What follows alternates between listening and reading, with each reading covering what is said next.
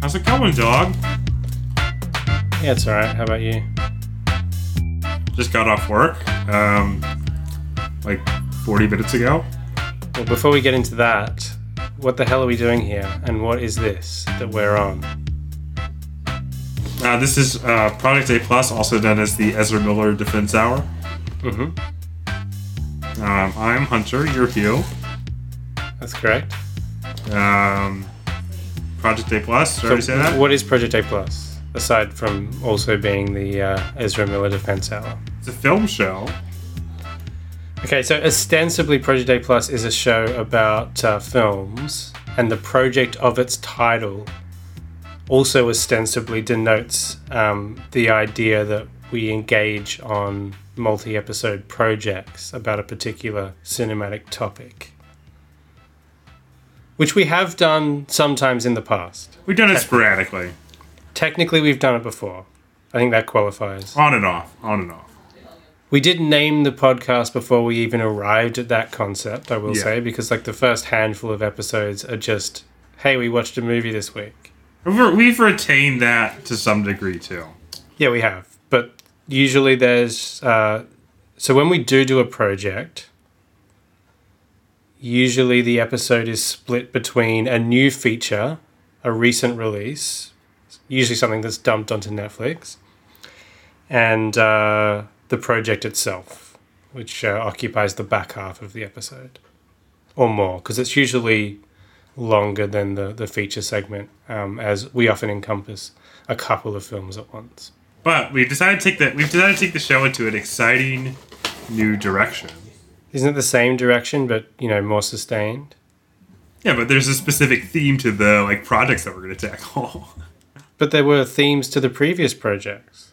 Yeah, this is like a project that'll last us for the rest of our lives, presumably. So it's the same direction, just the journey is longer. Yeah. But our new project is we're going to determine scientifically, easy to a scale and averages. You can't argue with those. The director with the worst filmography of all time. We decided to inaugurate this, I don't know. Project? Journey to Hell. Yeah. With one of our favorite objects of obsession. I think we can agree on that. Mm-hmm. We've tackled before in the past in our instant classic episodes on Chasing Amy and Jay and Silent Bob Reboot. We're talking, of course, about the director, the writer, the raconteur, the actor. Jason Mewes? Oh, he's related to Jason Mewes. Is he? Yeah. I didn't know they were cousins. No, they're brothers. Oh. No, I'm kidding. Did you really believe that? No. Okay, good. Anyway, and that's Kevin Smith. That's who we're going to start with. Oh, Kevin Smith, right. The other one, the silent one. Silent Bob himself. Silent Bob Speaks is the name of the series. So we're starting with Kevin Smith. We got some other great directors lined up. And we're not doing, directors who are like your stereotypical bad directors. We're not doing your Uwe Boll. Uwe Boll or Ed Wood. Because there might be some enjoyment that might be had out of that. There might be some enjoyment in these directors too. But they're not really... I think we both agree that someone like that is not necessarily... that's not that painful to watch at the end of the day. Yeah, we're determining the scientifically worst director's filmography for us, specifically. Your mileage may vary. It's the beautiful science of Project A+. So we're often targeting directors who have received some acclaim in the past for their efforts, right? They're usually people that aren't dismissed or treated as trash directors. Kevin Smith is the obvious choice. Yeah, although I don't think he quite fits in with a lot of the other directors that we'll be focusing on. And I'm sure that at the end of the day, he probably won't rank that high or low. No, because we have a genuine perverse fascination for his work and his life and everything about him, really. But the let's I think we could just say the next series we're going to do is going to be the Films of Cameron Crowe, who neither of us have a fascination with or enjoyment. To the slightest. And I think Cameron Crowe, along with a future entrant Kenneth Branagh, perfectly summarize that's the spectrum of right there. filmographies that we're targeting that really encapsulate the pain that we have in store. Very middle of the road, stuff. Middlebrow often. Now, I'm also going to announce this as part of this project. I've decided that for every director that we do, I'm going to buy a piece of merch related to them. Really? Yeah. Better you than me. Not going to spend too much money on it, obviously. It'll be like $20. Yeah. We'll see what comes out of this, this first foray. But Kevin Smith's first couple of films, because on this podcast we're going to tackle his debut feature, his much acclaimed debut feature, Clerks, right? Mm-hmm. And we're also going to tackle Mallrats. But that's not all we got in store for you today. It's not? Why? What else did you watch? The same thing that you watched. Clerks and Mallrats and nothing else? I don't like this bit. What bit? I don't like this bit. Go on, tell us what else you watched. And then I'll let you know if I watched it as well. Just now. It's a Netflix. It's exactly our wheelhouse, which is, again, to inaugurate this series of pain. We watched a painful film. It's a Netflix sci-fi original, starring Ryan Reynolds, our enemy. And it's directed by someone who could well be a candidate for this project of having the worst filmography in history. Because I was just looking at it and... yeah, Sean Levy. It's going to get worse with the release of the third part of a specific franchise that we've featured before in this podcast. Yeah. That's we watched the film, what's it called? The Adam Project? Is that right? The Adam Project, yeah. Originally titled, or at least the first version of the screenplay was titled, Our Name is Adam. There's a tidbit for you. You say so. Right, but that's not all we offer on Project A Plus. We also offer, parasocial relationship, where you get to know your beloved friends and hosts, me and Hugh. I am here. What have you been up to recently? What have I been up to recently? Not a great deal. Still working. You bought tickets to come to the United States? That's correct. Why am I coming to the United States? For my upcoming nuptials. And a special in-person episode of Project A Plus, right? Sure. Yeah, of course. The first ever in-person episode of Project A Plus, where we occupy the same physical space. Yeah, of course. What else has been happening? I don't know. I got a new job. You got a new job, but we were on me. I feel like your life's been pretty static recently, I'm not going to lie.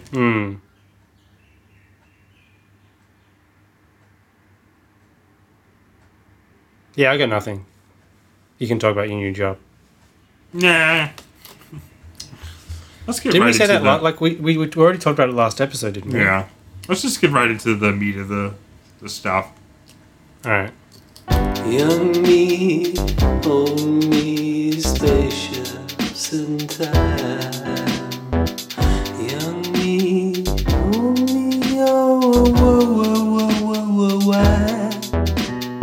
So what the hell is the Adam Project, Hugh? Well, it was originally a screenplay titled Our Name is Adam. Oh, interesting. Someone did some Wikipedia research. And it was in developmental hell for a number of years because Tom Cruise was originally attached to this project a decade ago. Did you know that? Do we have another Gemini Man on our hands? We may indeed have another Gemini Man on our hands because there is de-aging in this film as well, after a fashion. Oh yeah, there is. Wow. Oh my god, I completely forgot about this. This is the best part of the movie. It is the best part of the movie. But anyway, this is the Adam Project. As I said, it was originally supposed to be a Tom Cruise vehicle circa 2012. That would have been better. Then it got canned and eventually picked up by And then it got Ryan dug out of the Reynolds and trash. his frequent collaborator, Sean Levy. And the greatest... Frequent or one time? Is it multiple times aside from the upcoming Deadpool 3, that is? Let's check. Prior to this, at least. He directed Let's Free see. Guy, I know that much. Let's see. I think Free Guy might have been their first collab. Right. So that's kind of the meet cute. So this is the Adam Project. It's a story about a kid. Oh, wait. Let's see. He was also a producer.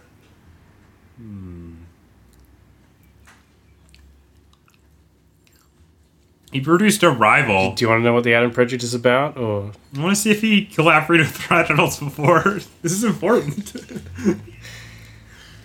Oh, he's also an actor. What the hell? yeah, no, he was in a film featured on Mystery Science Theater 3000, which you may have seen. I probably haven't.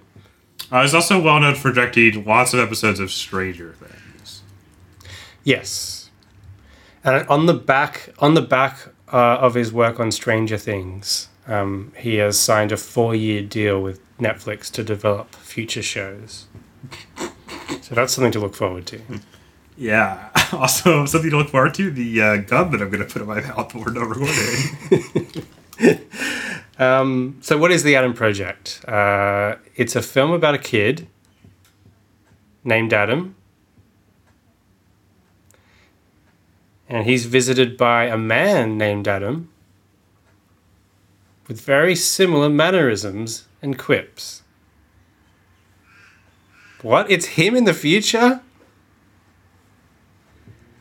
So it turns out that Ryan Reynolds, as an adult man, is from some dystopian future where time travel technology has led to some sort of dystopia. They liken it to Terminator at one point. He's travelled back to the past to rescue his girlfriend and save the future. His wife. His wife, Zoe Saldana. Mrs. Avatar. Gamora herself. Yeah. And Usually she's known for, doing... one of the future will be called green face or blue face. So, circa 2022, which is where this film is initially set, young Ryan Reynolds' father has passed away in a car accident. So they end up having to travel back to 2018 when he was still alive to stop him from accidentally inventing time travel and save the future. And Kathleen Keener is a bad guy. Is that enough? Yeah, I guess so. And she's chasing after Ryan Reynolds to stop him from. She's chasing Amy. Do you want another pass at that? Chasing Ryan. All right. Anyway, what did you make of this? I felt like this felt like it was like white noise. Like I felt like I lacked the part of my brain that was required to like process it. I was just like staring at it, It felt like like a generic movie product. Like I was like watching. It felt like watching nothing. I can't really say I like hated it or anything. It just felt like. I mean, there are parts of it that I hated. There are some funny bits too, like unintentionally funny bits. But overall, it's just like this is just nothing. Like I felt nothing. It didn't make me angry. It just was like bland. I don't know. Yeah. It was like what you feel like if you're on antidepressants.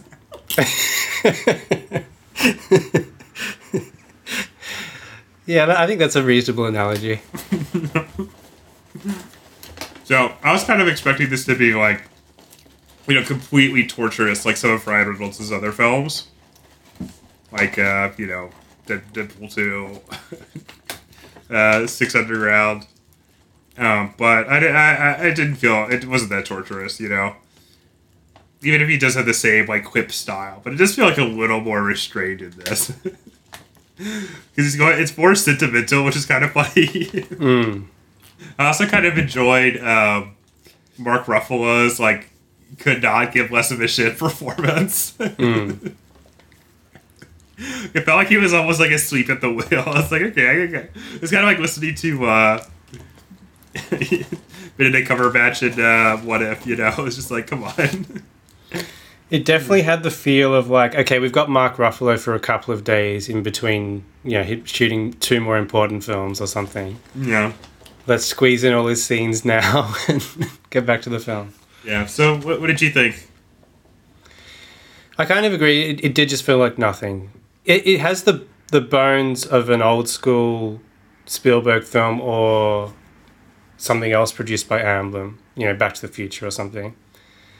But it has that kind of idea of like this suburban kid who goes on a sci-fi adventure, except with the overlay of quippiness and kind of annoying features that you get with a modern Disney blockbuster.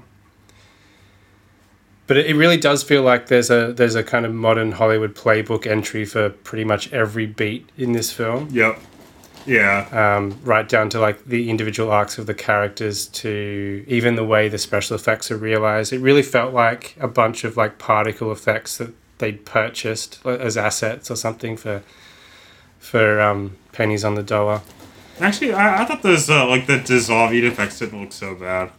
But it looked like something you'd just buy and your effects program would just do for you. Yeah, they bought the Thanos, back.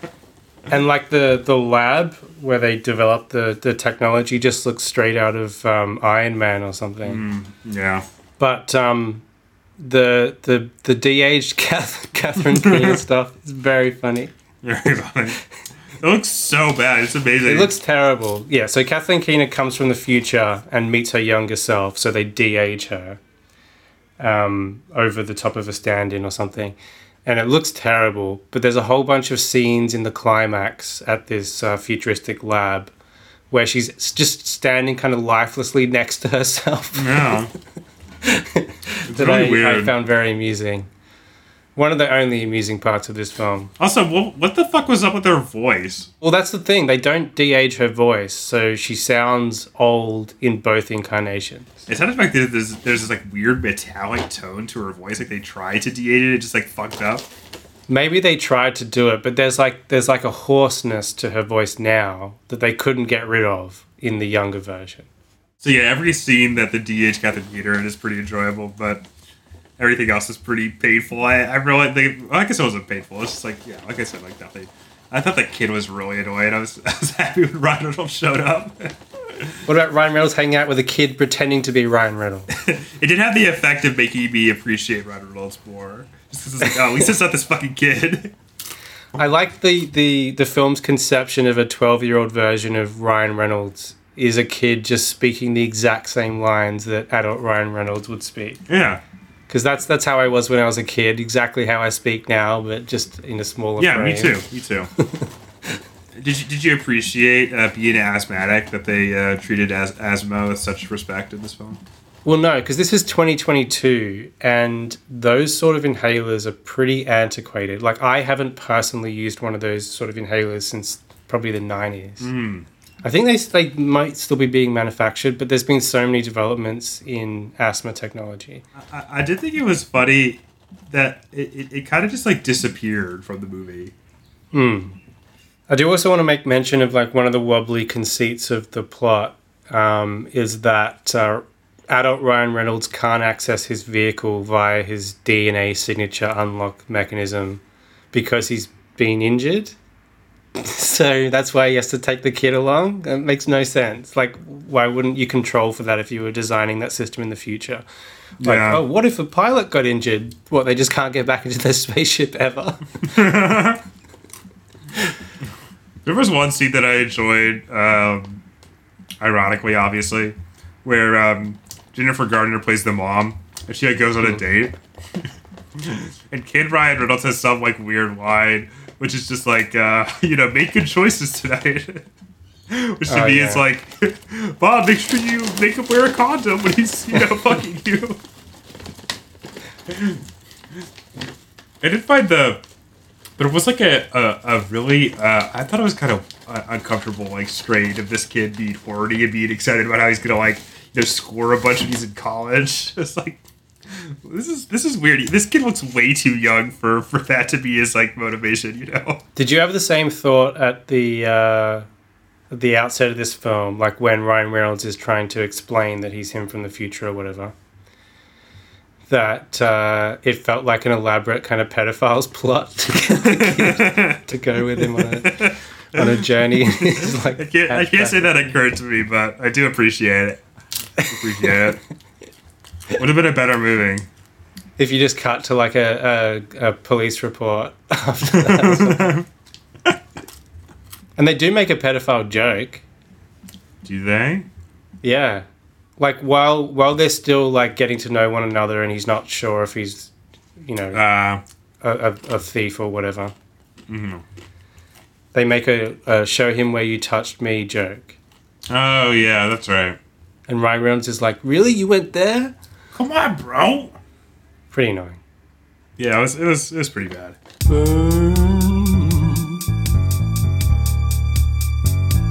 Hollywood burn. That's right, mama. Burn. Hollywood burn.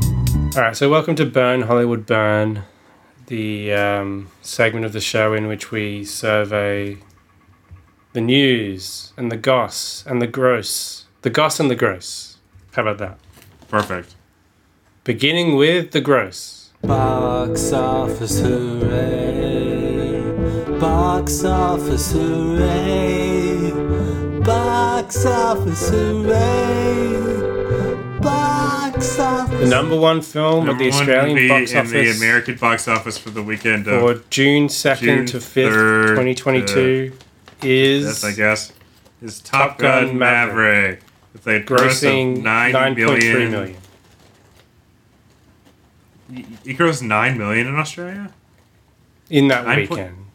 It grossed $90 million in the States. Wow. Interesting. For a total gross thus far of $25.5 million. And in the States, it's grossed so far, based on the numbers from last weekend, $295 million. All right, now I got my news story already. If you want to look for one of your own, I can just do it, and then you can look for yours while I'm... Yeah, do yours first. Spider-Man No Way Home extended cut hits theaters Labor Day weekend, includes new deleted scenes. Tickets for Spider-Man No Way Home, the more fun stuff version, go on sale August 9th. If nothing else, the announcement will be important news to a man who set a Guinness World Record by seeing Spider-Man No Way Home in theaters 292 times. Fucking loser. No, there should be an award for not seeing it once. Am I right? How about this?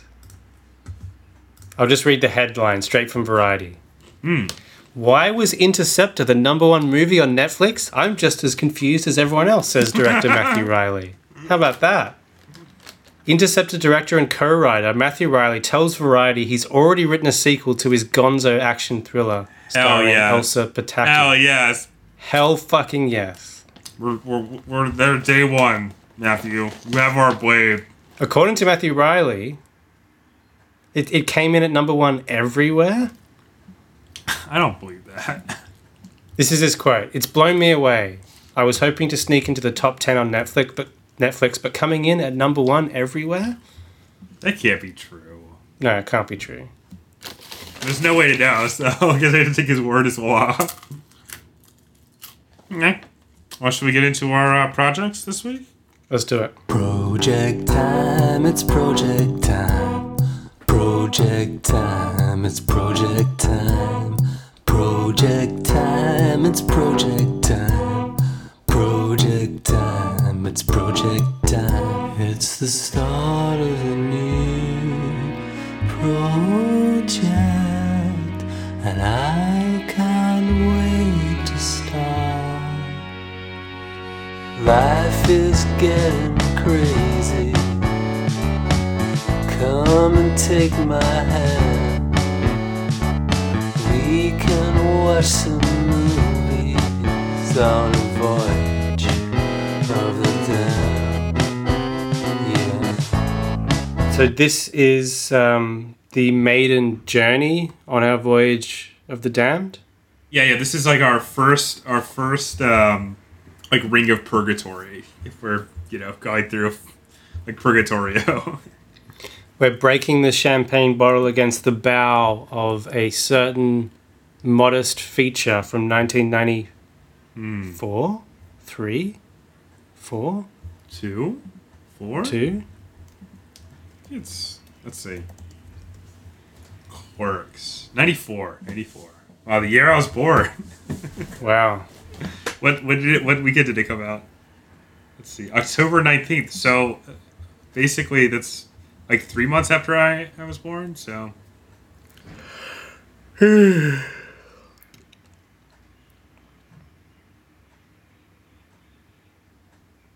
All right, so who's Kevin Smith?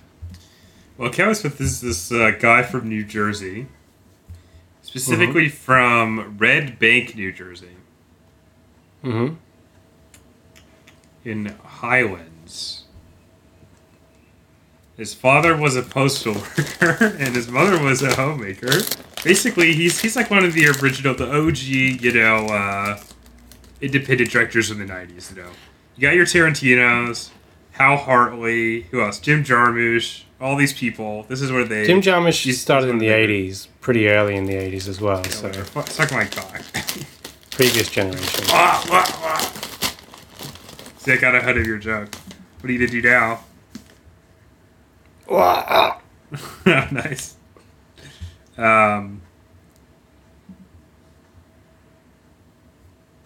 Anyway, he's just like a fat loser from New Jersey who became a filmmaker. Let's see. Everyone knows who fucking Kevin Smith is. He went to Vancouver to film school, but he dropped out and made Quirks backseat on his credit cards with a bunch of his childhood friends. At least as some part of it. I think both Brian O'Halloran and Jeff Anderson like auditioned or something. I don't remember where I read that. I don't know about Jeff Anderson, but I think Brian O'Halloran was just like an actor that he knew. Yeah.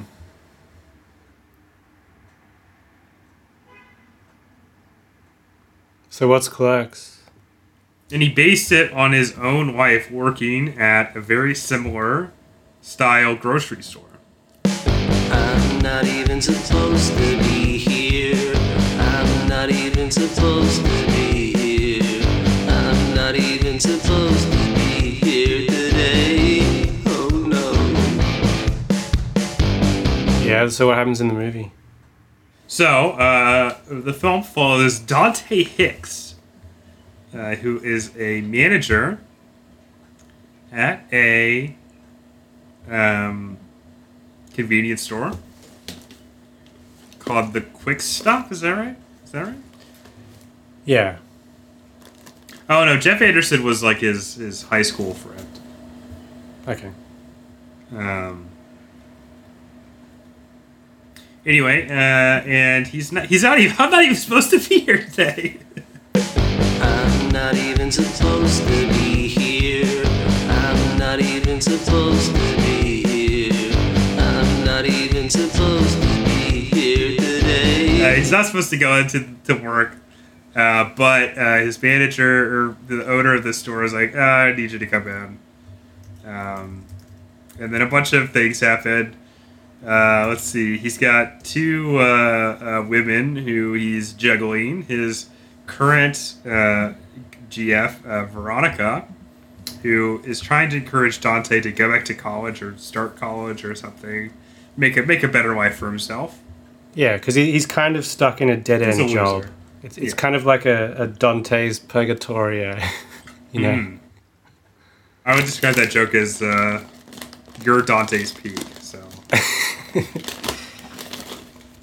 and that was my Dante's Peak. Whoa, did you know the woman who played Caitlin died in 2017? Really? Yeah. Is she the one that dated Jeff Anderson? Yeah. Wow. Well, she died of an overdose of morphine. She had cancer, anemia, lung disease, and immune deficiency. Ew. That's too bad.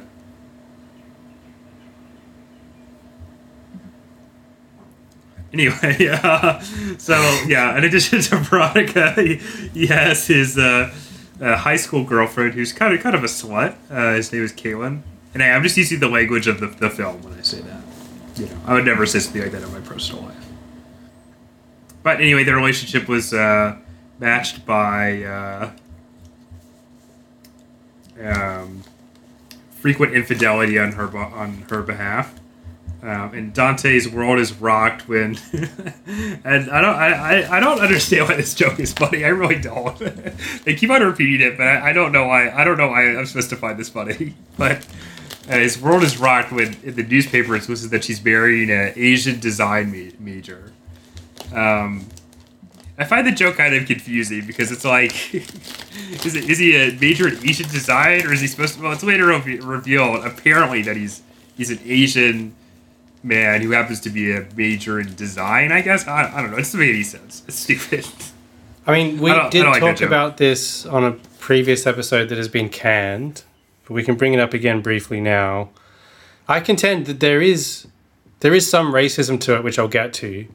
But the initial joke is just a linguistic joke. It's just like the specificity of saying Asian design major is the joke.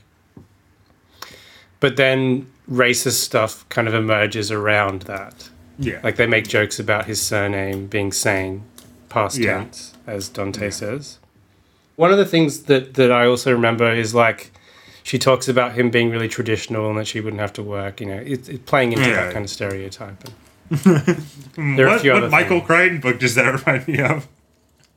So anyway, you got your typical virgin whore dynamic, but it's also revealed that Veronica is also a bit of a slut. They're all whores. Yeah, it's the whore dynamic. Because Dante is appalled at the fact, and last time I watched this film, I was like, this is so stupid. I can't relate to this behavior. This is never something that's bothered me in any of the relationships I've been in. But I will say that now, like, okay, this is totally believable reaction for even a guy like a traditionally minded man. Now I could imagine having this reaction seems realistic to me. I don't know if you agree with me on that. Well, I don't doubt that there were people who might react the same way. Certainly. And I think one of them is Kevin Smith himself. Yeah. So because he made another movie about this exact same subject. Chasing Amy is kind of an attempt to like exercise that particular issue within himself via the character portrayed by Ben Affleck. Via art, bro. By art, yes. But yeah. So I don't think it's unrealistic, no. I mean, it makes him come across like an arsehole. Yeah. Maybe that wasn't the intention of the film originally. You know what's also unrealistic is Brian O'Halloran is acting, am I right? It is unfair. Just like it's unfair to single out Moses Ingram for Obi-Wan Kenobi. It's unfair to single out Brian O'Halloran for Quirks when, almost all the actors are terrible. It's not a him thing. I think both Marilyn Gilati and Lisa Spoonhour, who play Veronica and Caitlin, respectively, are also pretty bad. And, wait, so who plays Veronica? What's her name, sorry? Marilyn Gilati. Okay, so she is... The main issue with her performance is it's just under-rehearsed. So it's clear that she's just trying to remember her lines for the first bunch of scenes that she's in. And then, like, once she has to do a scene where she does know the lines, She's not that bad. Like, she's no worse than Brian O'Halloran or anything like that, and maybe even a little bit better. No, she's on the same level as Brian O'Halloran. If not better when she knows her lines. Yeah, which is to say bad, but regardless. Yeah. And I mean, again, a lot of it is giving these new or amateur actors this endless mealy mouth, overly written dialogue that's really hard to get through. I mean, we're getting to our opinions about this film during the summary. Yeah. What else is there to summarize? There's nothing. Just like a hangout movie. We haven't talked about Randall. No, but we can get to him. Randall's his friend, played by Jeff Anderson. Yeah, who's who works at the video store that's like the same. It's like the same company or something. I actually next door. Can't figure out the geography of where the video store is in relation to the quick stop. Yeah. Can you? No. Because it's obviously not behind the chained metal door that they can't open. Yeah, is it on that's the just other the side windows. of the building? I don't know, because it's like attached to it, maybe, right? Yeah, like it's they never occupied the same space. It's obviously close together. No, it's very confusing. And Brian O'Halloran, or sorry, Jeff Anderson, or what the fuck is his character name? Randall. Randall is like a bit of a vulgar guy.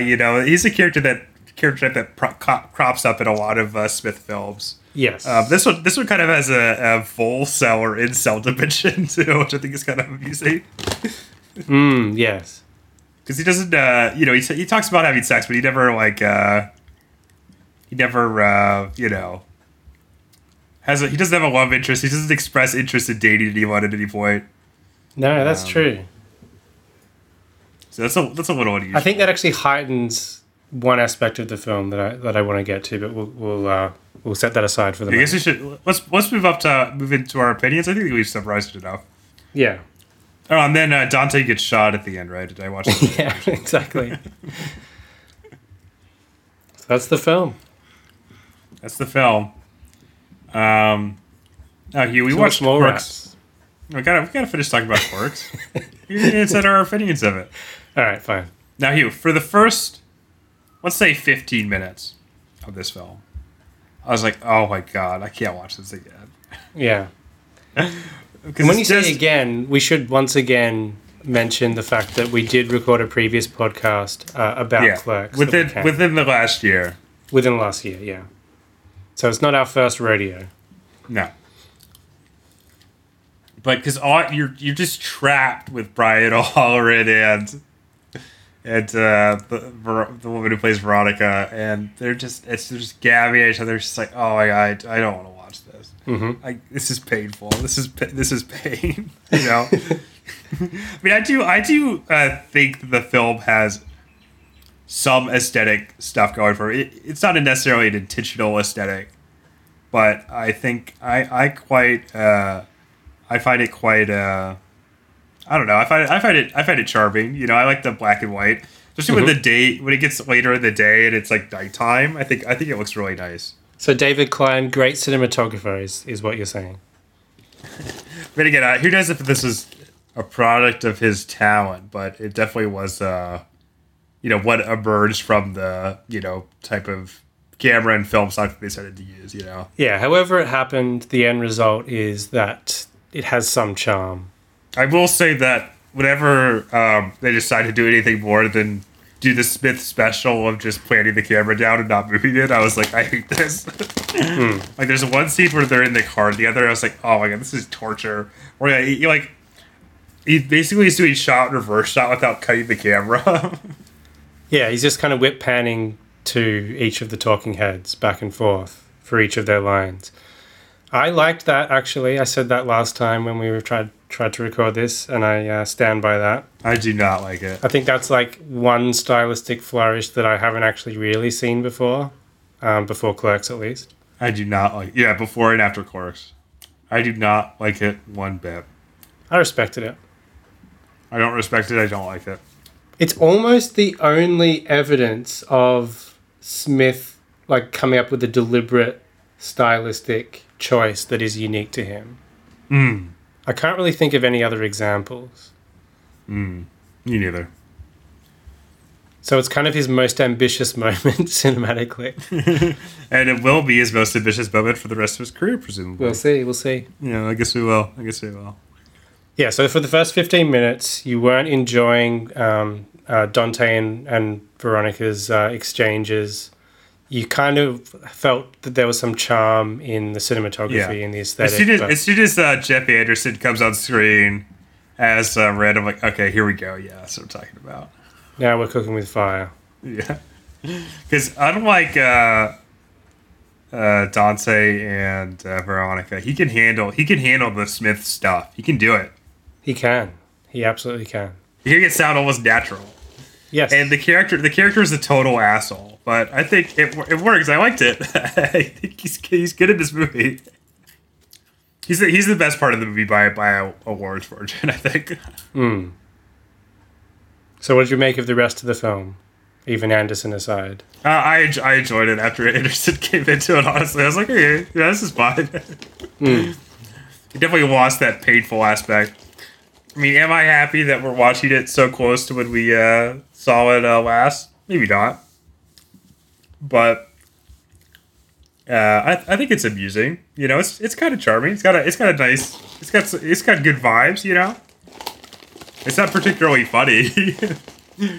I mean, I do enjoy the bit. I think it's such a insane way to like resolve the romantic plot of the movie. You know, because what does it resolve? It's like what purpose doesn't this weaken the like excuse me. Anyway, doesn't it weaken the realization that Dante has about how he wants to date Veronica if like Caitlin is like sent into a mental hospital or whatever? And it's just an insane plot twist. I don't know what's going on. So you liked it? It's enjoyable. It's enjoyable. I think. I enjoyed watching it. I'm not gonna lie. What did you think this next time? This second go through? Well, I was dreading having to rewatch this because the last time we saw it, or at least the last time I saw it, for the previous attempt at discussing Clerks on Project A Plus, I really did not enjoy that particular viewing of the film for whatever reason. Obviously, I'd seen it a few times before growing up and liked it then, but I did not like vibe with it at that particular point. And we did dedicate a lot of our discussion last time to, ragging on Brian O'Halloran's performance in particular and some of the other actors as well. And he is terrible. So our boy Patrick Willems, who I think you'll agree is our generation's Manny Farber, right? He's our generation's Kevin Smith. Yeah, certainly. He dubbed, I think it was Clerks 2, an ode to mediocrity. One of his more astute observations, I think. I would go a step further and say that everything Kevin Smith has ever produced is an ode to mediocrity. But in the case of Clerks, it's an inspiring ode to mediocrity. So, like you, I actually had an okay time this go around. Yes. And I think Clerks is a surprisingly unified work, and it really does stand apart from the rest of Smith's filmography in that regard. It's like you take an early Linklater film, such as the much cited inspiration for this Slacker, but make it good. A Jarmusch feature, right? And you leech it of any pretense, any hipness, any ambition. So it becomes the sort of film a jaded convenience store employee might actually make if given the chance. Which ties neatly into the plot of Clerks 3. But the funny part of Clerks 3 is the idea that you would do that as like, a 48-year-old man or something in the year 2023 or whatever. And that anyone would give a shit.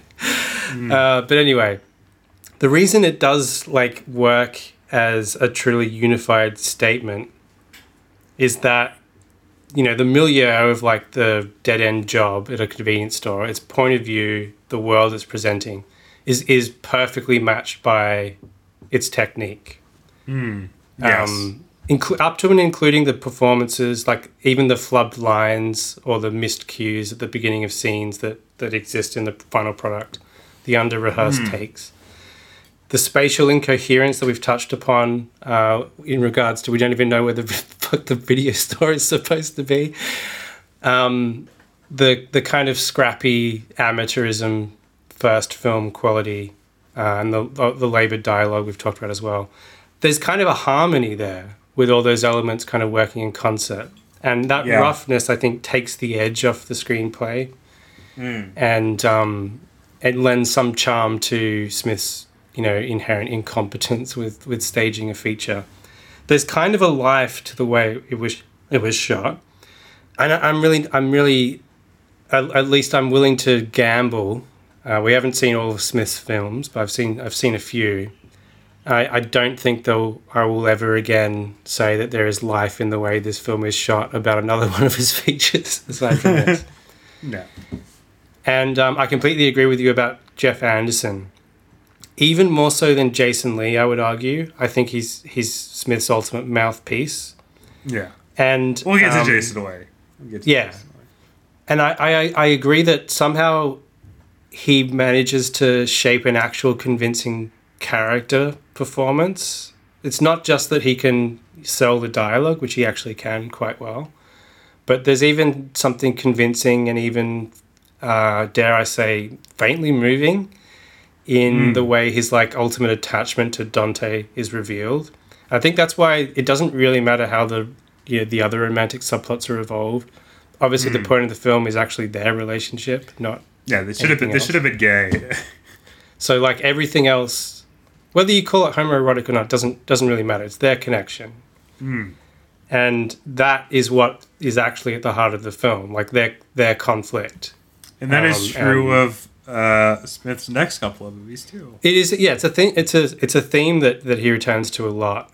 Jason Lee inherits the mantle in the next two features. Yeah, basically playing a very similar character, like the Motor Mouth, sometime agent of chaos, who actually deeply loves his friend underneath it all.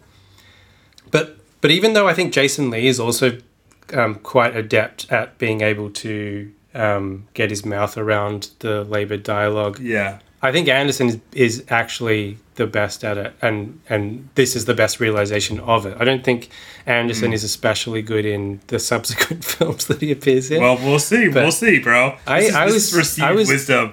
When was the last time you watched Clerks 2? I've only seen it once, and it was around the time it came out. So that's 15 years ago or something like that. Yeah, we'll see.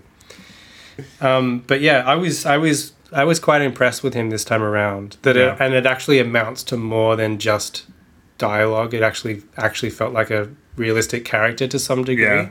Yeah, definitely. I feel like I've known people who are exactly like this, Yeah.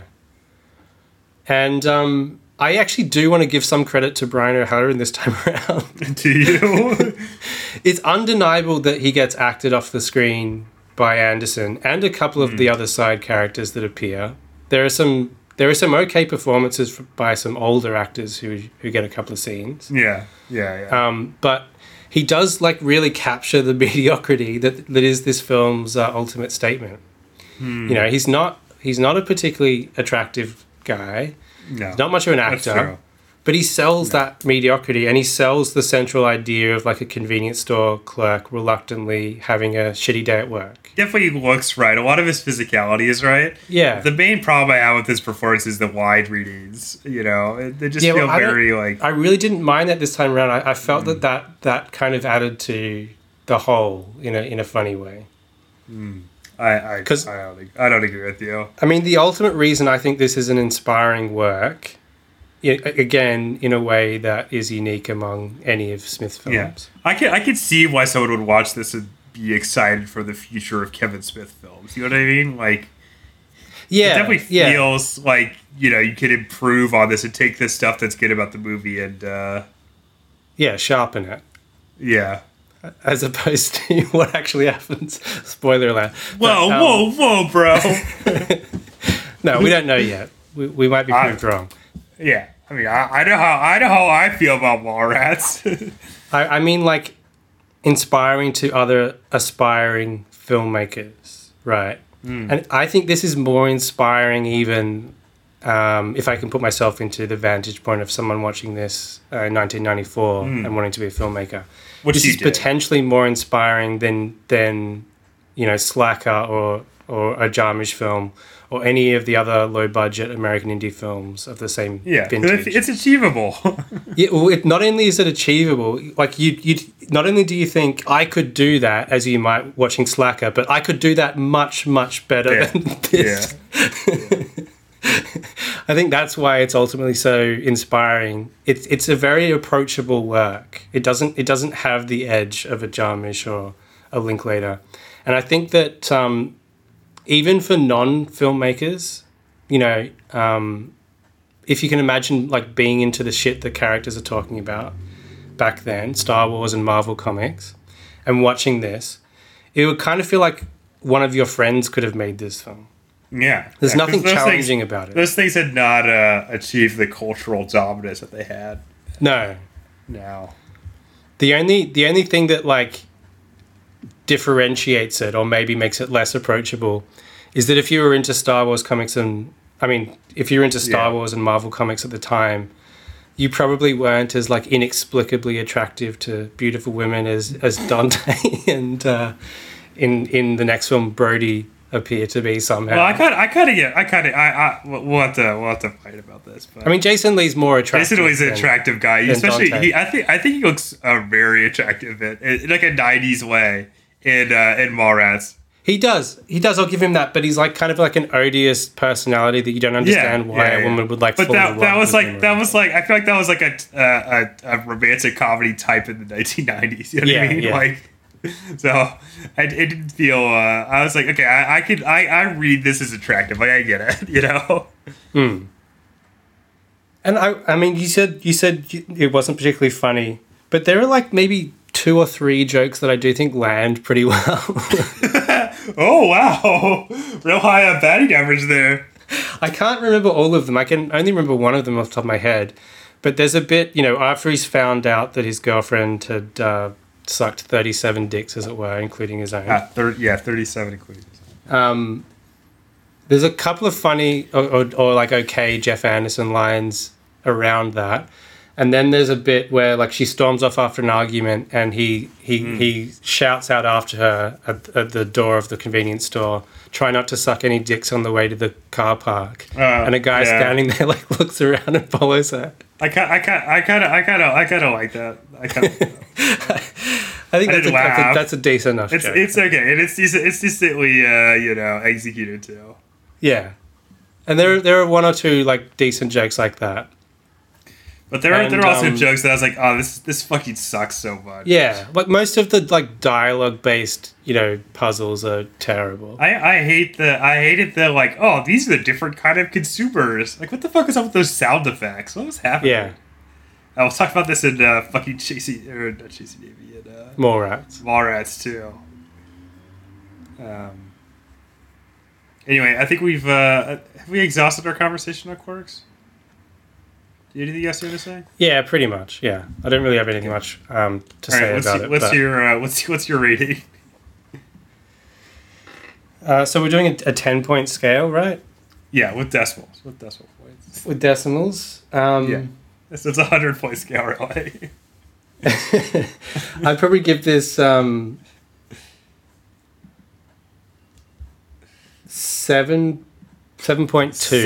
7.2. Wow. 7.2. Yeah. Wow. Okay. What are you giving the it? rating that I would give it would be 6.3. 6.3. And what does that make our average, Hugh? We can tell you. 6.8. 6.75 is the All right. average rating for Quarks. So we're off to a rip-roaring start. There we go. Mallrats. Sweet pretzel vendor, Eden Prairie Center, where you can spend an afternoon. He's blonde and violent, he's fat and silent. She's keen to try him someday soon. Oh, yeah. What is a Mallrat, Hugh? So after the surprising success of a scrappy little feature called Clerks, a big studio named Universal Pictures took notice. Was it Universal? I don't. Who cares? Let's see. I'll look it up. Keep on talking. So Gramercy Pictures. What the fuck? Kevin Smith is offered the chance to make a follow-up to Clerks on a much bigger scale. Universal. You got it. It is Universal, yeah. And that film transpires to be Mallrats from the following year, 1995, right? Yeah. Quick turnaround. Yeah. That's impressive. It takes us, how many years to make one podcast? I mean, it probably took a little while for Clerks to get distribution. Yeah, to release and everything. Yeah. But that's still pretty good. Yeah. What was the turnaround on Mallrats and JC Davies? That's only 97. This dude fucking pound his dick. He rocks. He's great. He rocks his cocks. So now he's playing in the big leagues. You're playing with real money. And he's going to make a 90s moderate budget action comedy. No, just comedy. Action. I don't know why I said that. Action comedy. A gross out comedy? I guess there are some gross out parts. Yeah. Just trying to situate it with other films of the 90s. Like Biodome or something. I don't know. Biodome.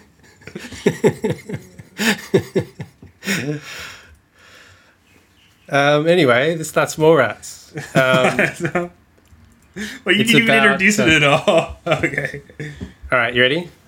Yeah. It's about a guy. Oh, we should specify that we're talking about the extended cut of the film. Yes, we should indeed. Which is a significantly different plot than the theatrical version. Yes. It's about a dude called T.S. Quint, played by Jeremy London, of Mallrats fame. Rehab Zone. Oh, he's also on. He was on Seventh Heaven with Stephen Collins, our favorite recurring character.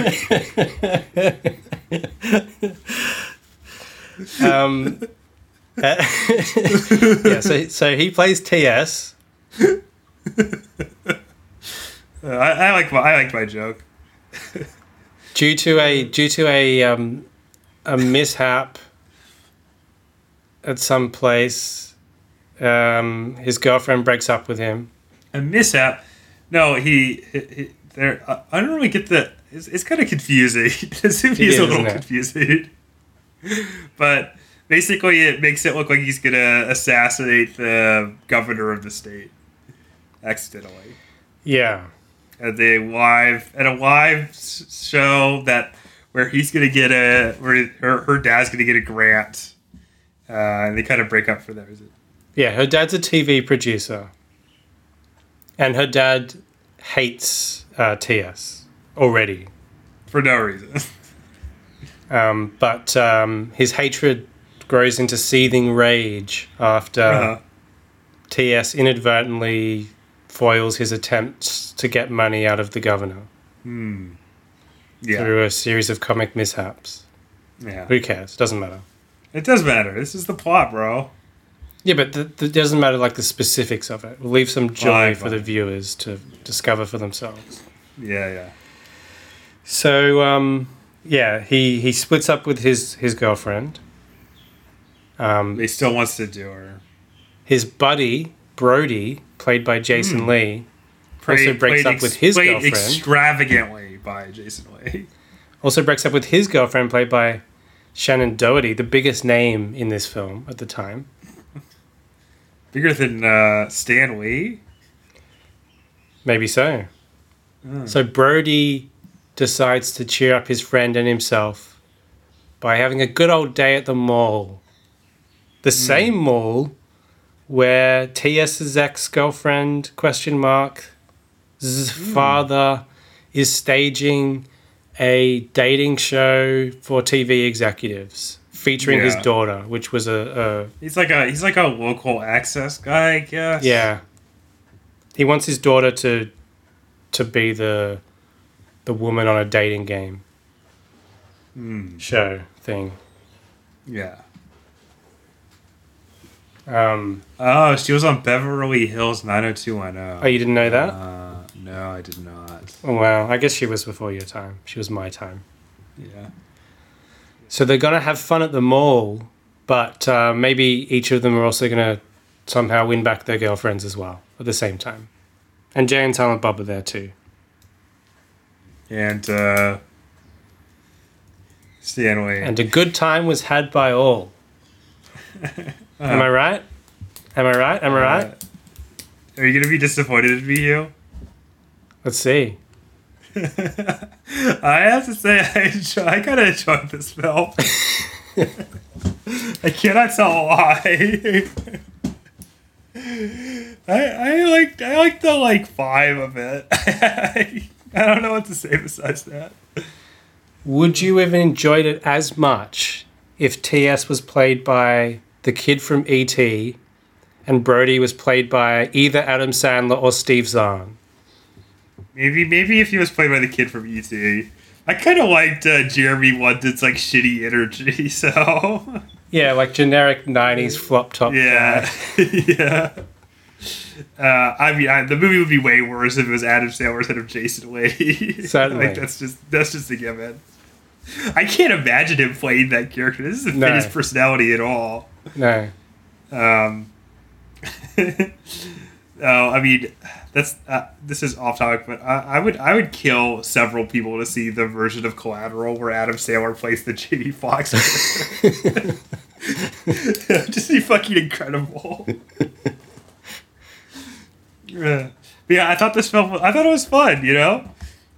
I don't even know how to defend myself or defend that opinion, but I was like, okay, this is gonna be awful. I'm not gonna enjoy this whatsoever.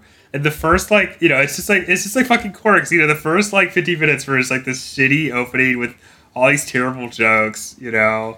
But we should point out This is that gonna be awful. the extended opening was completely excised for the theatrical release. So as we watched was something any mention of it, which happens throughout the film. Yeah. And when I started watching this version, because I don't think I'd seen this version before, or the missing scenes. I've only seen the theatrical version growing up. And the film started, and you obviously don't even see T.S. or the other characters for a little bit. I was It's I very thought long that I had scene downloaded the wrong between film at first. Michael Rooker and the governor. I was wondering, I was am I like, watching what- the right file? Is that What the fuck is this? I had no idea Michael Rooker was in this. I actually thought I thought he was extremely enjoyable, at least in parts. I love the scene where he's naked in front of the TV. I thought that was really funny. I don't think that's in the theatrical cut either. I think I read, but anyway, That was the best bit of the entire movie. there's this actually quite long dialogue exchange between him and the governor that is just which terrible. sucks. Oh, it's unwatchable. It's like, I'm not surprised that someone told him to fucking cut this bit, not let alone it the whole sucks. scene. It's just airless. It's like the worst way to open a film. It's like, Jesus fucking Christ, what Yeah. are we in for? Yeah. And then it doesn't really improve with the production of Jeremy London. Just like Quirks, we get the Jeff Anderson type character coming in. And from memory, the opening of the theatrical version, you get to Brody pretty quickly. So As you fucking should. yeah, and certainly As soon as Brody's on screen, he just beat an ass and he's talking about comics. I was like, hell yes, this is what I want, you know. and certainly for the type of film that this is sort of trying to be, 94 minutes is a much more manageable length than the version we watched, Yeah. which goes slightly beyond 2 hours. But I honestly didn't mind it. I kind of like just hanging out, you know. yeah, I mean, I'll agree with you. Once we're at the mall It's like and we're just getting a bunch of shitty we're at scenes, which mall, Hugh? the We're at Minnesota which Mall. We're at Eden Prairie Center. That's right. Suburban Minneapolis. Which I have been to. Really? Holy Yeah. shit. Yeah. Man, It's a that's very pilgrimage recognizable. I'll have to go to when I get to Yeah. Minneapolis. Yeah. we have to spend a day at the mall, man. I think, yeah, of course. You got to spend the day at Eden Prairie Mall. I think I definitely. saw Dune at that mall. I wasn't even. I know you told me that it was filmed in Minnesota, at least, if not Minneapolis. And I wasn't thinking about that connection. But what I was thinking during this film is like, I'd love to hang out at a mall. This looks fucking great. I'd love to just like, hey, let's go to the mall. Now it's today like, and hang out. now the life has been sucked out of them. But yeah, it does a good job of capturing like the vibe of the mall. I was into it. I like the mall, man. Yeah. I also enjoyed the like very aged like sex politics that come up in this. Because not only do we get like a very awful prison rape joke, Yeah. but there's there's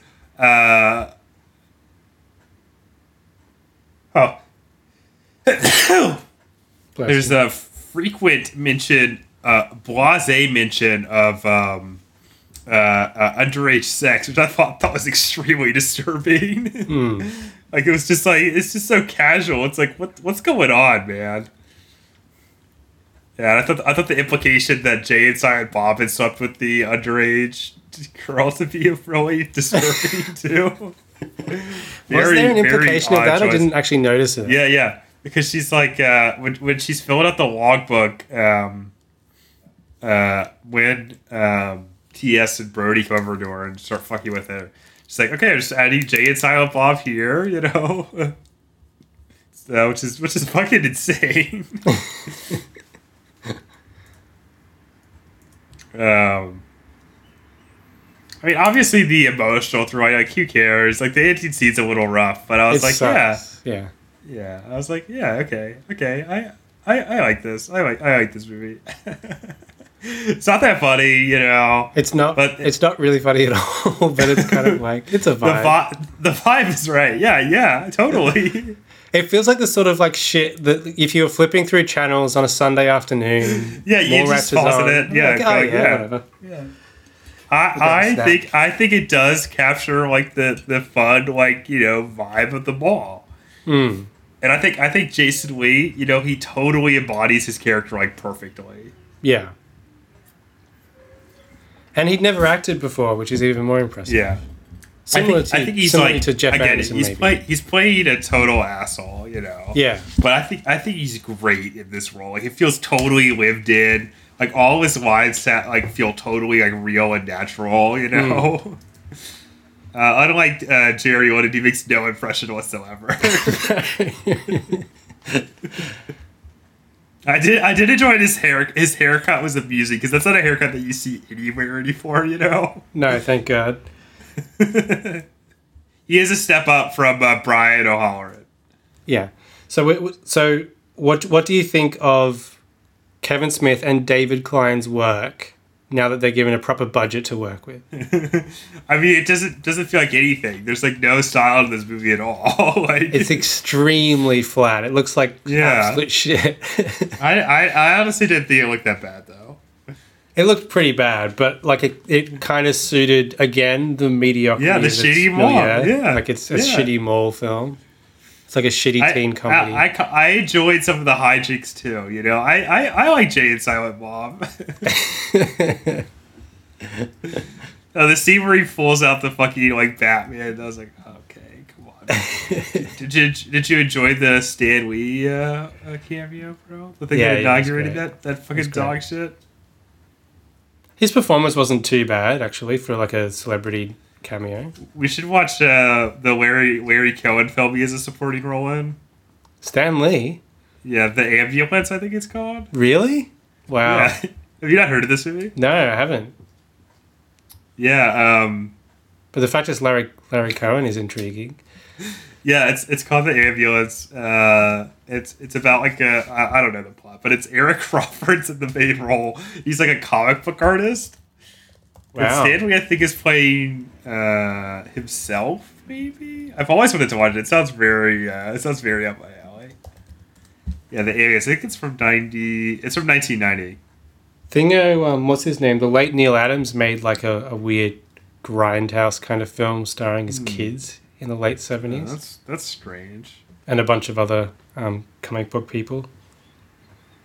That's really weird. Yeah, we should. Oh, It James got- Earl it got- Jones. It James eventually got Earl released Jones on Troma, I think. Fuck yeah, we gotta watch this.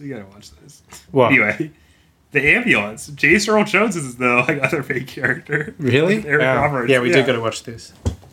Agreed. Uh, Side quest. anyway, what is anything Should else? we do branching side quests if they come up? No. Not a great Uh, idea. Side quest. Shut the fuck up. All right. And Donald Trump made a cameo in a deleted scene. Wow. Oh, it's got a Blu-ray from Shout Factory? Oh, I gotta get this. No deleted Side scenes. quest. It could be our next, like main feature. Actually, I do want to talk to you about that, but we can talk about that after we finish talking All right. about it. But yeah, I was never. I was like, this movie's gonna be torture. Like, watching. It's 2 hours long. That's like too long. But I was totally into it. I mean, again, it doesn't work. It's not a good movie by any means. But I like the vibe. I like the vibe more than I like the vibe of Clerks. Honestly, Clerks is obviously a more inspiring film. It's a more like it's a film that like completely captures the zeitgeist. But I like Mallrats more than I like Clerks. I'm not gonna lie. No, I definitely wouldn't go that far. Well, I already have. Is there anything else you wanna? Anything else you wanna bring up? Obviously, the film's like sexual politics are repugnant. Yeah, I mean, but that's an ongoing strain. Certainly during this era of Kevin Smith films, I don't know if it ever stops, but there is like an obsession with female infidelity and promiscuity Yeah, that infects every character. he's not that good at writing female characters. I don't think. No. Or male characters. In fairness, There is actually one thing I want to say about Kevin Smith as a director in his defense. go for it. There are a couple of moments, or at least one in Clerks and one in Mallrats, where there is an effective, at least stage direction, if not staging, within the geometry of the screen. Okay, let's hear it, bro. That I think actually heightens the scene. So in Clerks, if we can go chronologically, there is the exchange between Dante and Veronica, which sucks and is badly performed. But the way it's staged with them sitting behind the counter while Dante is painting Veronica's nails, I think that's like a decent kind of detail for that scene, like a decent way of having the actors do something that feels like You say mundane so, and lived bro. in while they're delivering this dialogue, which is bad. And there is a scene which is better performed in this film with Joey Lauren Adams, T.S. and Brody in a women's clothing store while she's like trying on underwear while they're having this exchange. And I thought that was fairly effective because I could see her. I guess. Could you? No. But I just thought find that was the like... bit where Silent Bob kept on pee on her to be really weird and uncomfortable. I mean, like, it's a. I guess on paper, I don't know if it would be a whole lot, but the way it's actually realized in the film is effective, maybe largely due to the way Joey Lauren Adams actually performs it. But giving him some credit.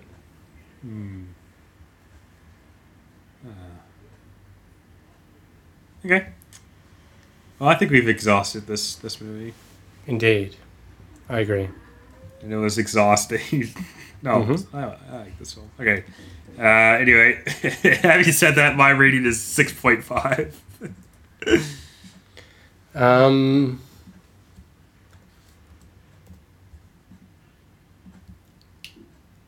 I think I actually agree with you there. I would give it Wow. 6.5 too.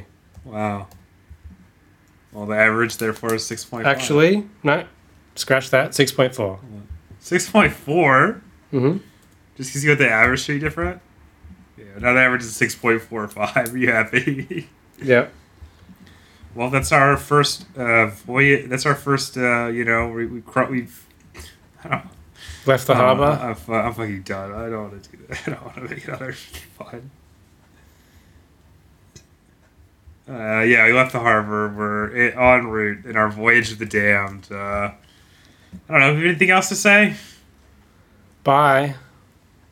Goodbye.